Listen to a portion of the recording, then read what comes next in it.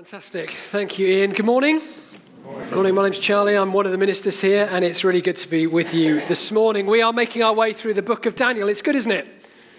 It's a great book. Some fantastic stories of God's faithfulness.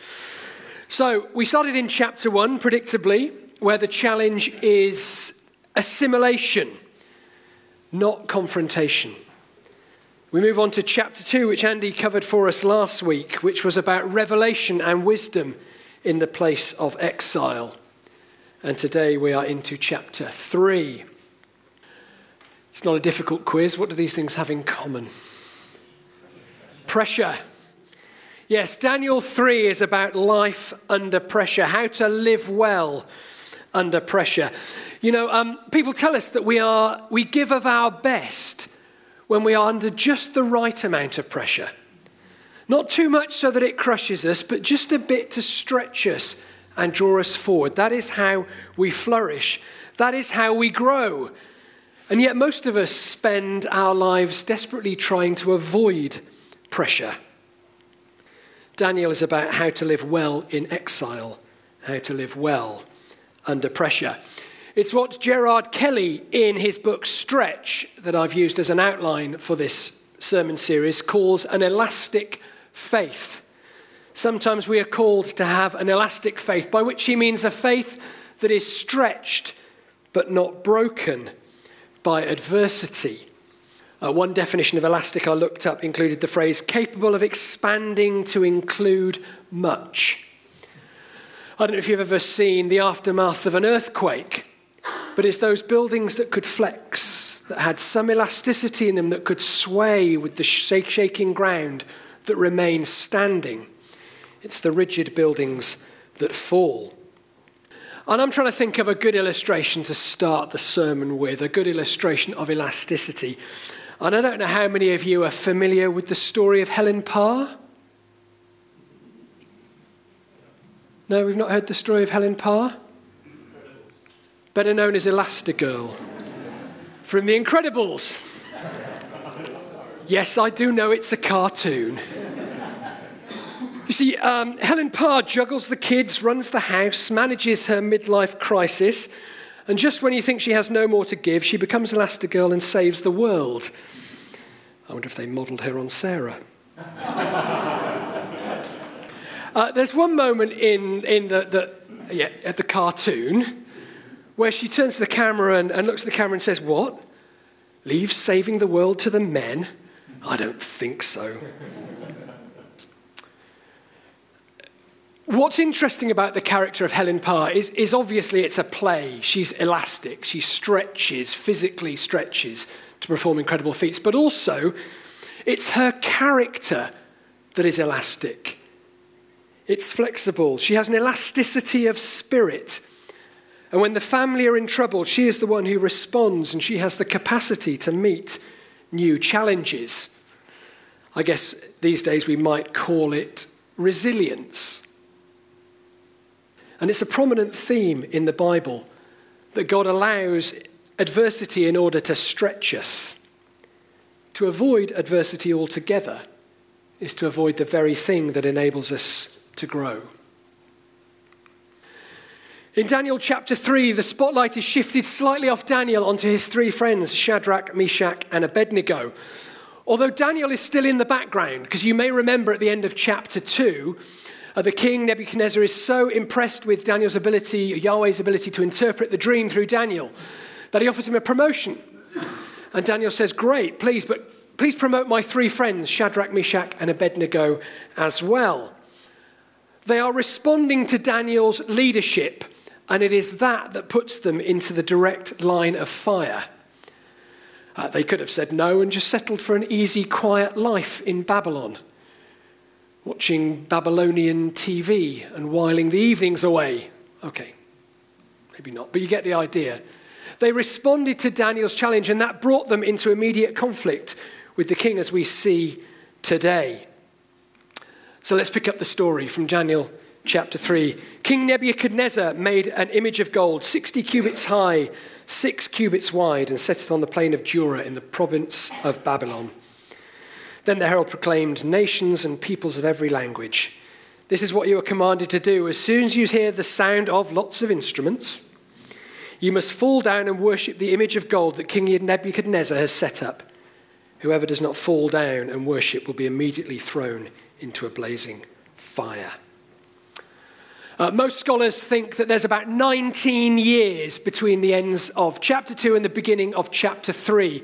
King Nebuchadnezzar has finished the Jewish wars and the Syrian wars, and it's probably to celebrate these victories and using the spoils of war, the gold that he collected, that this statue is put up, a statue in his honor, probably gold-plated rather than solid gold.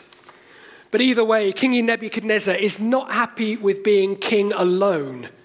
At this point, he feels he's justified in being worshipped as a god.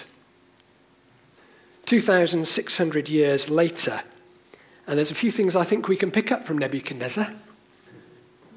The world still creates larger-than-life images for me to worship. They might be film stars. They might be rock stars. They might be sports stars. But we see them larger than life on our TV screens, in our newspapers, in the cinema.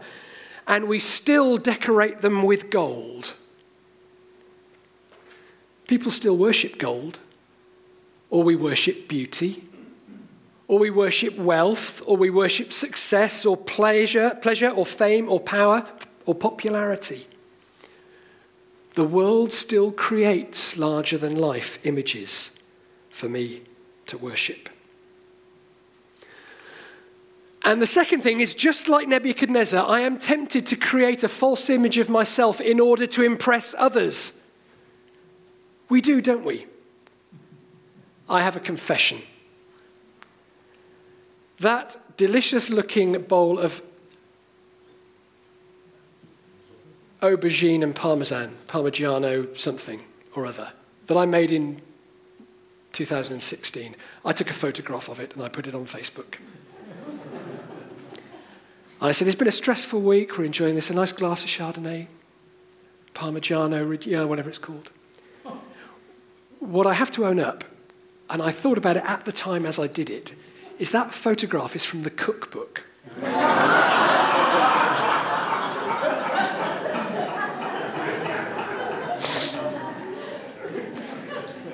Mine was in the oven cooking at that point, and I have to say it looked every bit as delicious.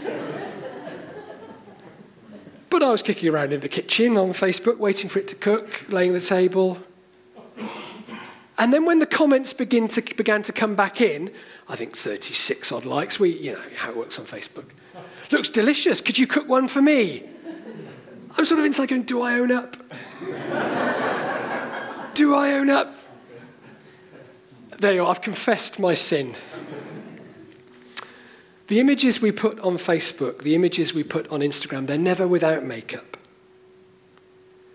We present a certain image of ourselves because we want people to like us. You know, these days you can hire an image consultant. Character has been replaced by image. Now, I don't mean just celebrating things that are good in your life. There is some stuff on Facebook that is very good about that.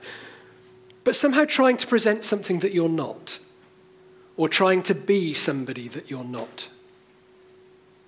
It's just so unhealthy. Well, at this time, some astrologers came forward and denounced the Jews. They said to King Nebuchadnezzar, "May the king live forever." Yes, they were sucking up to him. "Your Majesty has issued a decree, but there are some Jews you've set over the affairs of the province of Babylon, Shadrach, Meshach, and Abednego, who pay no attention to you.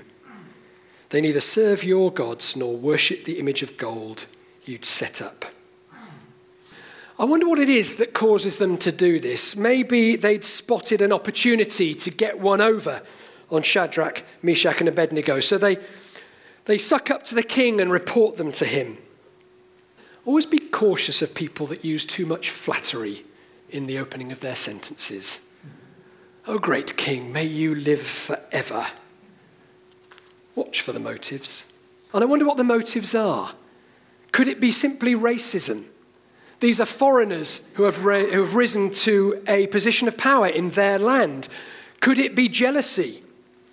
Or could they be going for Shadrach, Meshach, and Abednego while Daniel is not around? They're trying to pick off his friends. Either way, furious with rage, Nebuchadnezzar summons Shadrach, Meshach, and Abednego. So these men were brought before the king, and Nebuchadnezzar says to them, "Is it true?" He gives them a second chance. "If you're ready to fall down and worship the image I've made, very good. But if you do not worship it, you'll be thrown immediately into a blazing furnace. Then what God will be able to rescue you from my hand?" It's that last line, isn't it? Then what God will be able to rescue you from my hand? Nebuchadnezzar is throwing a direct challenge to Yahweh and to their faith. And for Shadrach, Meshach, and Abednego, this has become a line in the sand. It is one that they will not cross. They'll do as the king says. They'll serve him. They'll serve in his country. They'll do his best for them, but they will not cross the line and worship him as God, because it simply contradicts the first two of the Ten Commandments. Exodus 20, the first two of the Ten Commandments read, "You shall have no other gods before me," number 1. And number 2, "You shall not make for yourselves an image in the form of anything in heaven or heaven above, or on the earth beneath, or in the waters below.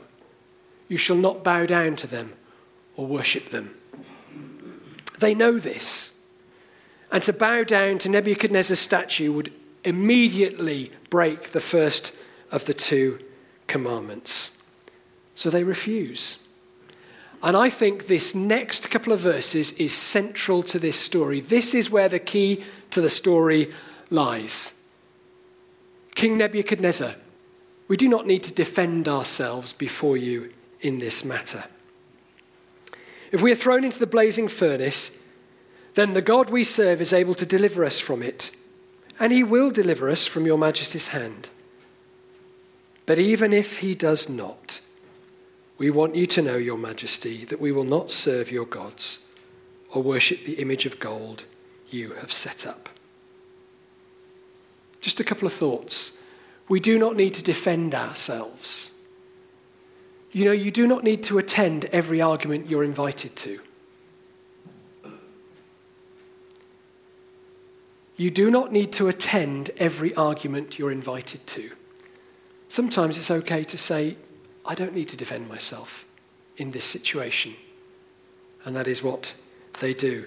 And there are 3 things I think we can draw from this. The first is, well, it's a miracle that they stand up for God in the first place. Because at this time in Jewish history, there's no formulated view of an afterlife, of a resurrection. It's still all forming. There's no developed idea of reward, and yet they still choose to stand. They won't bow the knee, they won't apologize, and they confess allegiance to God. They testify to God's ability. But even if he is not, then they still won't bow. They have an even if God does not faith. And it's at this point that they've won. It is with that statement that they have defeated King Nebuchadnezzar. Because no longer is it based on the outcome. Their faith is not based on the outcome. It is based somewhere else. And it's natural, and I do it. And I know there are lots of people, and I've met lots of people whose faith is based on the outcome. If God does this, then I will do that. Or I've done all this for you, God, so why won't you do that? And that becomes a business transaction. This is faith with integrity. This is doing the right thing, even if it costs you. It's doing the right thing anyway. How many of you have been in a situation where you've had to do that? Where you've thought, I can't control the outcome here, and I don't know what the outcome is going to be, but I know that the right thing demands that I do this. Have you had situations like that in your life? I know I have. I felt I can do no other. And it's not dependent on the outcome at that point, but it is dependent on who God is and integrity. This is an even if faith that they are professing. And the next thing is, doing the right thing will always make some people angry. You know, we often think, don't we, if I can just get this perfectly right, then everybody will be happy. Sadly, it doesn't work like that. Jesus was perfect, and they still tried to they still crucified him. There will always be people that won't agree with you, and sometimes even doing the right thing makes people angry. And Nebuchadnezzar was furious with Shadrach, Meshach, and Abednego. And his attitude towards them changed. He ordered the furnace to be heated 7 times hotter than usual and commanded some of the strongest soldiers in his army to tie up Shadrach, Meshach, and Abednego and throw them into the blazing furnace. One translation includes to bind them tightly. He wants the fire heated hotter. He wants the strongest soldiers, and he wants the ropes as tight as they can go. This is Nebuchadnezzar's Spinal Tap moment. He wants everything turned up to 11. I wonder whether he's secretly insecure. I wonder if he remembers Daniel. I'm reading this into the text. It's the Jewish tradition of Midrash. Just dance with me for a bit. But I wonder if he remembers Daniel, and he remembers God's faithfulness through Daniel and the dream that was interpreted. And he's a bit concerned now. What happens if God does save Shadrach, Meshach, and Abednego? So let's turn it all up extra hot, just to make extra sure. You know, sometimes when somebody reacts to you like that, it's because of their insecurities, and you've pushed a button, and you've triggered something. Maybe a doubt that they have, maybe an insecurity that they have. Where did we get this idea that actually to be a Christian means you shouldn't struggle or suffer with anything? Where does this idea of a prosperity gospel come from? The Bible says we will face challenge, we will face pressure, we will face trouble. John 16:33 says, "In this world you will have trouble." Officially the worst selling Christian fridge magnet in history. We don't get to avoid the fire. But there are a few things about the fire I think we can draw encouragement from. Because Nebuchadnezzar leapt to his feet in amazement and asked his advisors, "Weren't there 3 men that we tied up and threw into the fire?"